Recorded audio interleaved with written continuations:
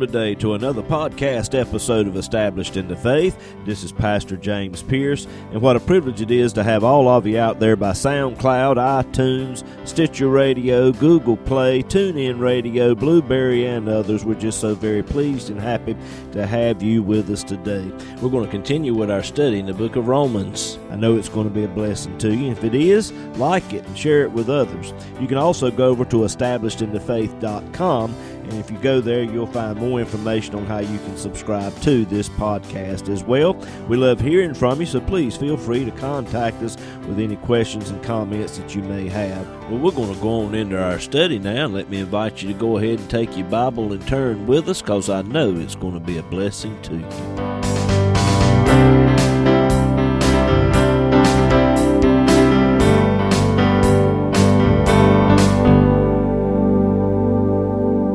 We're still in the introductory verses of Paul's epistle to the Romans.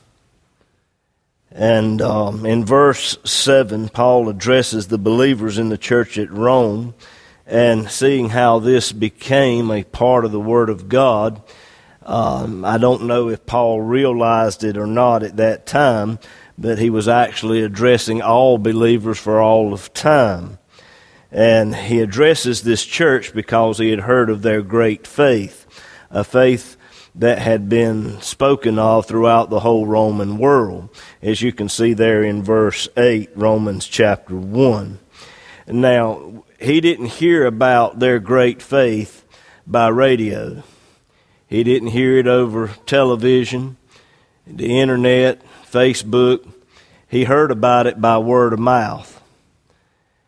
And considering they were in Rome, and at the time he was probably in the city of Corinth, according to what many Bible scholars believe at this time, it had quite a ways to travel to get from Rome to where he was. Word of mouth takes some time.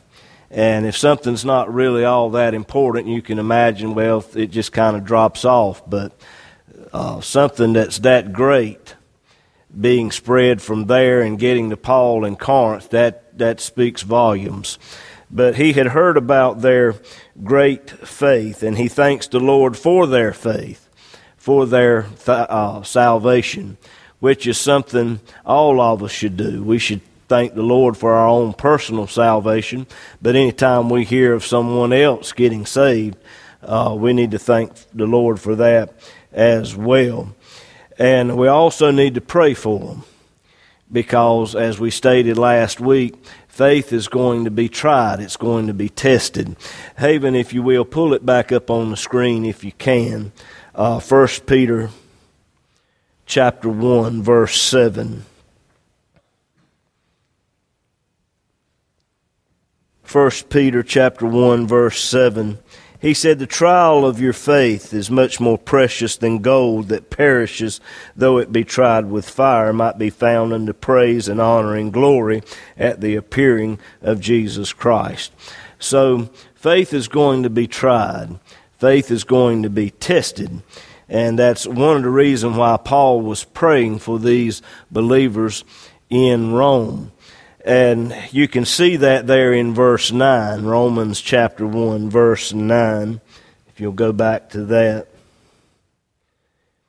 He said, "For God is my witness, whom I serve with my spirit in the gospel of his Son, that without ceasing I make mention of you always in my prayers." Now, there are several things that we need to take a look at here. First of all, Paul had a strong prayer life.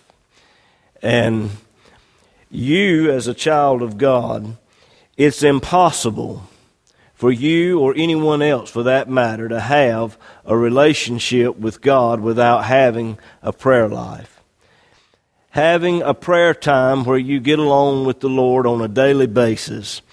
And not only just praying, but you open up His Word and read His Word as well on a daily basis.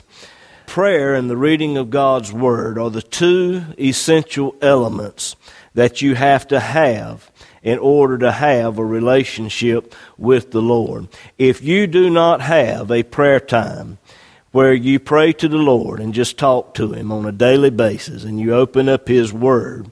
You see, prayer is when we talk to the Lord. When we open up His Word, God talks to us. It's His love letter to us. It's His text message, if you will, to us. He loves us, and there's things that He wants us to know. But we have to open up His Word and read it. And He speaks to us through His Word. And that develops a relationship. Let me tell you, if you do not have a prayer time and you do not read God's Word on a daily basis, you do not have Christianity.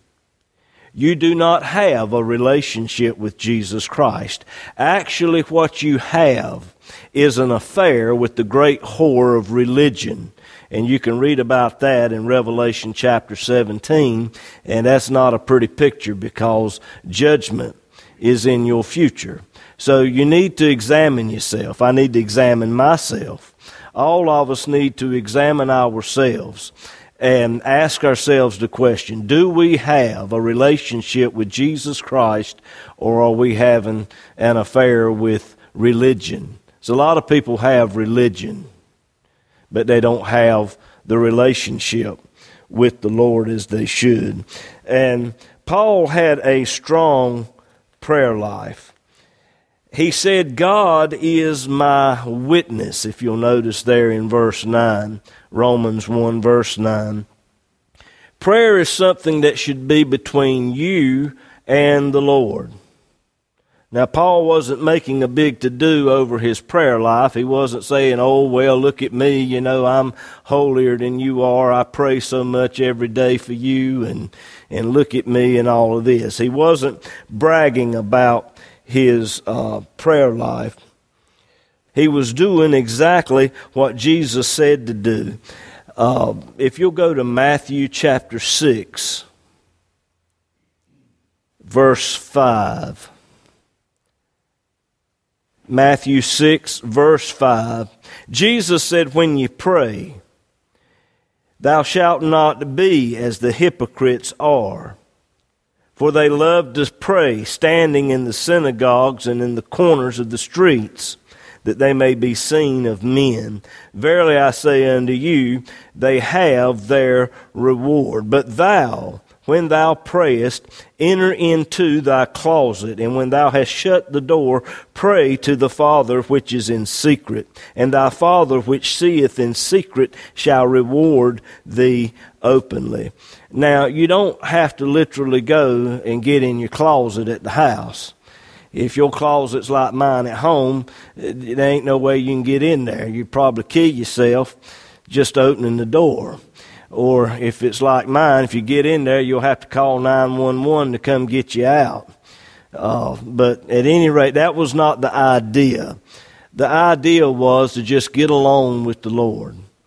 Just shut out the things of the world for a few minutes and get alone with Him and spend that time alone with the Lord. You don't make a big to-do over it. And I go to the Lord in prayer. It's just between me and Him. It should be between you and the Lord. And I talk to the Lord about things that it's just between me and Him. Nobody else knows about it. And sooner or later, that for which I've talked to the Lord about, something will happen. And that thing of which I've talked to the Lord about will happen. It'll come to pass. And it is a rewarding thing. There's no feeling in the world like it. I mean, I just got through talking to the Lord about this thing. Nobody else knew about it, and then out of the blue, here it comes. It unfolds, and I know that it was the Lord answering my prayer. It wasn't something where I talked to someone or coerced them to do something. The Lord just moved and worked, and I see an answer to prayer, and I think you know what I'm talking about. There's nothing any more rewarding than that. The Father that sees in secret will reward you openly, and that's what Paul was talking about when he said, God is my witness. Paul knew that God answered prayer. If he didn't believe that God answered prayer, he wouldn't have spent so much of his time praying and seeking the Lord. I like what I heard someone say some time ago. They said, I've got so much to get done in a day's time. I have to spend 3 hours a day just to get it all done. Now, I want you to think about that. Now that spoke volumes to me. Think about that. I've got so much to do, so much that needs to get done in a day's time. I have to spend 3 hours a day in prayer just to get it all done. Paul had so much to do that he prayed without ceasing. You'll also see that there in verse 9, Romans 1, verse 9. Now, how in the world can one manage to do that? Pray without ceasing. How can you do that? Well, if you'll look there in that verse, Paul said that he served the Lord in his spirit. In other words, his lifestyle and attitude was that of serving the Lord. I'll deal with that a little more in a minute. But if it's possible to serve the Lord in your spirit, then it stands to reason that you can also pray to the Lord in your spirit as well. I can be praying to the Lord and someone be standing right beside me and they have absolutely no idea that I'm praying. When I'm preaching up here sometimes, y'all don't hear me praying, but in my spirit I'm praying. I'm saying, Lord, help me to say the right words. Help me to say something that'll be a blessing to the people. Y'all never hear that, but the Lord does. And there are times when you may be in a situation and you're not really in a position to where you can pray out loud. But in your spirit, you say, Lord, I pray for that person, whatever the case. God hears that prayer. And Paul was praying in his spirit, and he prayed all the time. Go to John chapter 4, verse 21. Jesus told the woman at the well, John 4, verse 21, Jesus said unto her, Woman, believe me, the hour cometh when ye shall neither in this mountain nor yet at Jerusalem worship the Father. Ye worship you know not what, but we know what we worship, for salvation is of the Jews. But the hour cometh, and now is, when the true worshipers shall worship the Father in spirit and in truth. For the Father seeketh such to worship him. God is a spirit, and they that worship him must worship him in spirit and in truth. So not only can you pray in your spirit, but you can also worship the Lord in your spirit. See, a lot of Baptists have really got that down pat. We're good at worshiping the Lord. It's just praising the Lord that we have a problem with. Well, Brother James, what's the difference? Worship is an inward thing that goes on in your spirit. Praise is just an outward expression of what the Lord is doing inside. See, when you clap your hands, that's praise. It is an outward expression of the worship that's going on in your heart. When you say amen, or glory to God, hallelujah, thank you, Jesus, that is an outward expression of praise. See, not all worship is praise. See, and we Baptists have got the worshiping part down pat. It's just the praising part that we've got a problem with. We need to be a little more verbal and a little more outward as far as our worship is concerned. In other words, we need to praise the Lord a little bit more than we do. But we can praise and worship the Lord in our spirit anytime and all the time. Now, think about that. You can praise and worship the Lord anytime and all the time if we so choose to do so. And that's exactly what the Father, the Heavenly Father, is looking for. He seeketh such to worship Him. Now I want you to think about that. God of all the universe, who created everything, wants to spend time with you. And you and I, as a child of God, we should desire to spend some time with Him. Our very lifestyle should move from that of a ceremony to that of worshiping the Lord and praising the Lord and praying to the Lord, praying without ceasing, is what Paul said. All right, let's look at Romans 1 verse 9 again. For God is my witness. Only God knew about it. It was personal between the Apostle Paul and the Lord Jesus Christ. It should be personal with us as well. For God is my witness, whom I serve with my spirit. This harks back up to verse 1, where Paul called himself a servant of the Lord Jesus Christ. Before anyone can fulfill their calling and purpose in life, they must first become a servant of the Lord Jesus Christ, which is the greatest thing in the world. Serving the Lord is the greatest thing in the world. For the past several weeks, our Sunday morning messages has been dealing with that of being a servant of the Lord. Who is a wise and faithful servant? Serving the Lord, like I said, is the greatest thing in the world. And I know I've said this in those messages, but I don't know that we have this as far as the Romans study is concerned, so I'll share it with you again. So I know you've heard this before, so just clean your fingernails a few minutes while I share it with those of you that are listening to the Roman CDs now.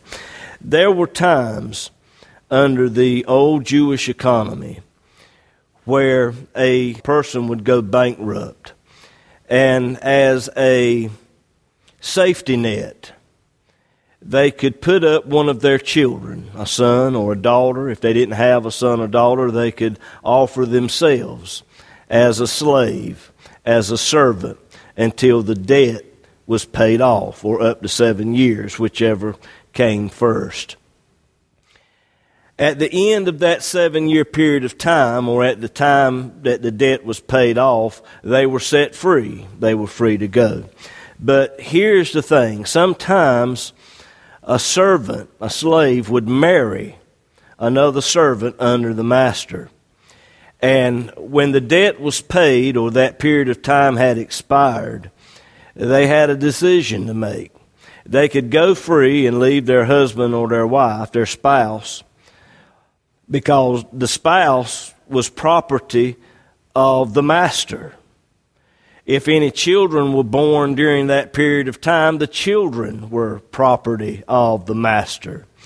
So when the time had expired, they would choose to be a servant of their master for life in order to keep the family together. And that was allowed. And if they so chose to do that, they would go to the doorpost, and the master would bore a hole in that servant's ear. And it was a sign to the world out here that they had voluntarily decided and chose to be a servant of their master. Now, that's one situation. This other situation, it didn't happen very often, but sometimes a slave or a servant would be set free, but they were treated so good while under the master's care. Their lifestyle was so much better than anything that they tried to do on their own. Their master treated them so well. They didn't want to go back out and try it again on their own, so they would voluntarily choose to be a servant for life. And they, again, would go to the doorpost and have their ear bored through with an awl.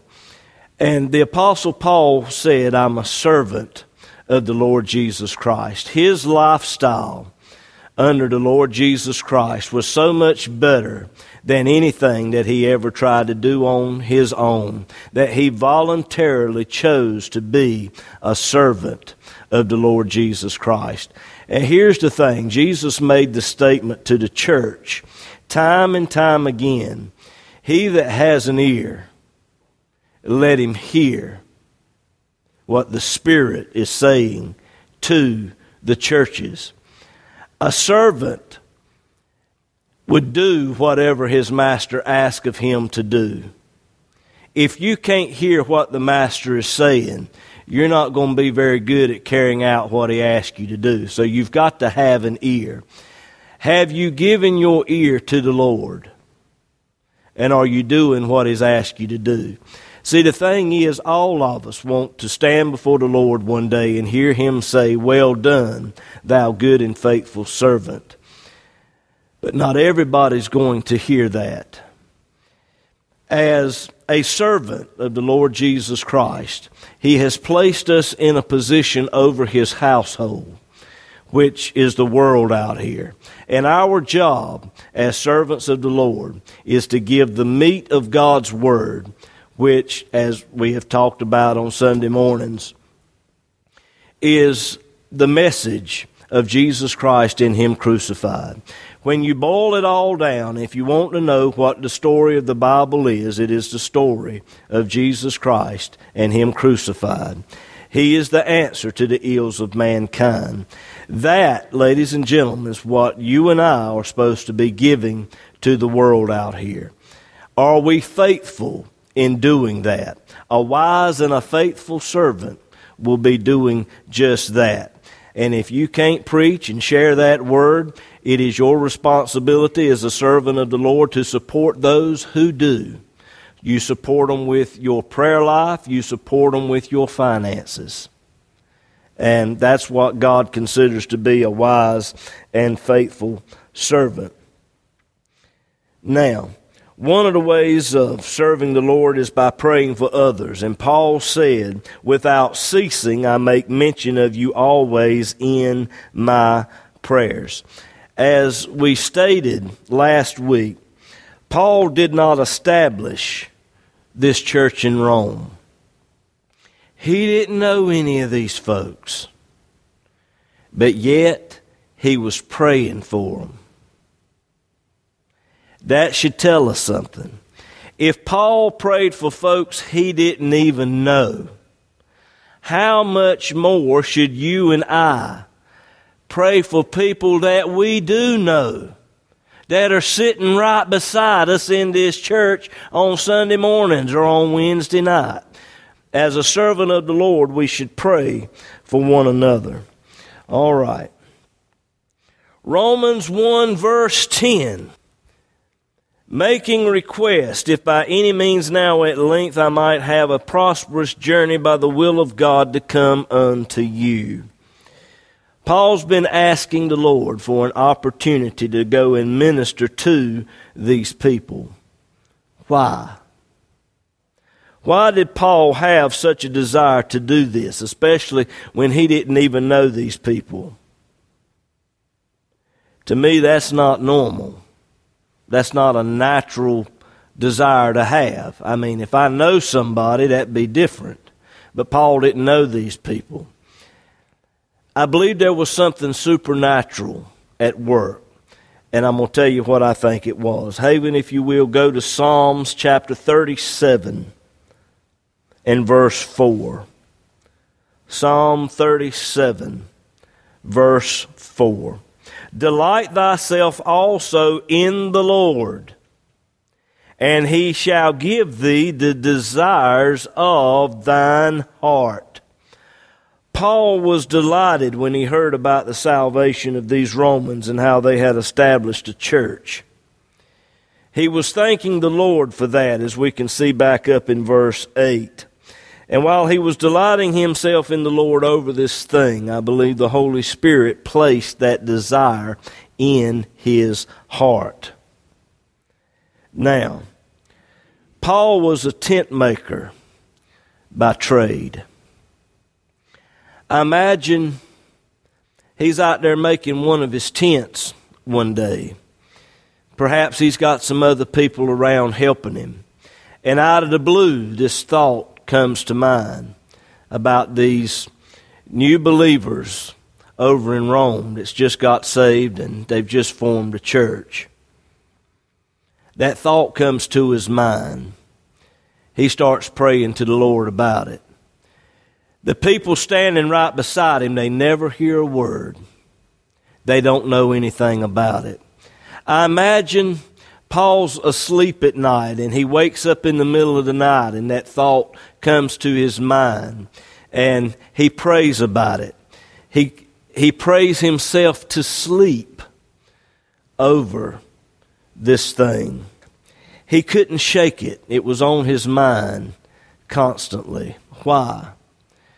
Because I believe the Holy Spirit placed that desire in his heart.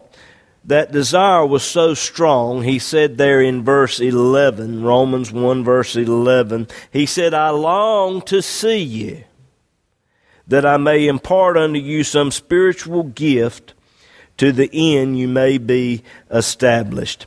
The desire was strong, but he just didn't drop everything he was doing and go to Rome and start preaching the gospel. He prayed and sought the Lord about it first. Was this actually the will of God? Or was this something that just popped up in his mind that would be good to do? I believe it's the same thing with you and I today. Sometimes God puts a desire in our hearts. Sometimes a thought comes to mind that'll just be a good thing to do. I guess my point is this. Don't just rush into things. Pray to the Lord about it and seek His face and find out what the Lord would have you to do. Sometimes the Lord places a desire in our hearts about a particular thing, but we don't have the big picture of what all the Lord wants to do. And we can make a mess of things if we jump too quick. Follow what I'm saying. Now, he talked about imparting unto them a spiritual gift. Some use this verse and they say that Paul had the ability to lay hands on people and impart unto them one or more of the 9 gifts of the Spirit listed in the 12th chapter of 1 Corinthians. There's no evidence in the Word of God that Paul had that ability. In fact, the Bible says that the gifts of the Spirit are given by the Holy Spirit and Him alone. He gives unto every man severally as He wills. Man has absolutely nothing to do with it. The gifts of the Spirit are given solely by the Spirit. The gift that Paul wanted to give to these Romans was the preaching and the teaching of the Word of God. That was the gift that he wanted to give to them. It was the Word of God, and that's the only thing that can establish us or anyone else in the faith of the Lord Jesus Christ.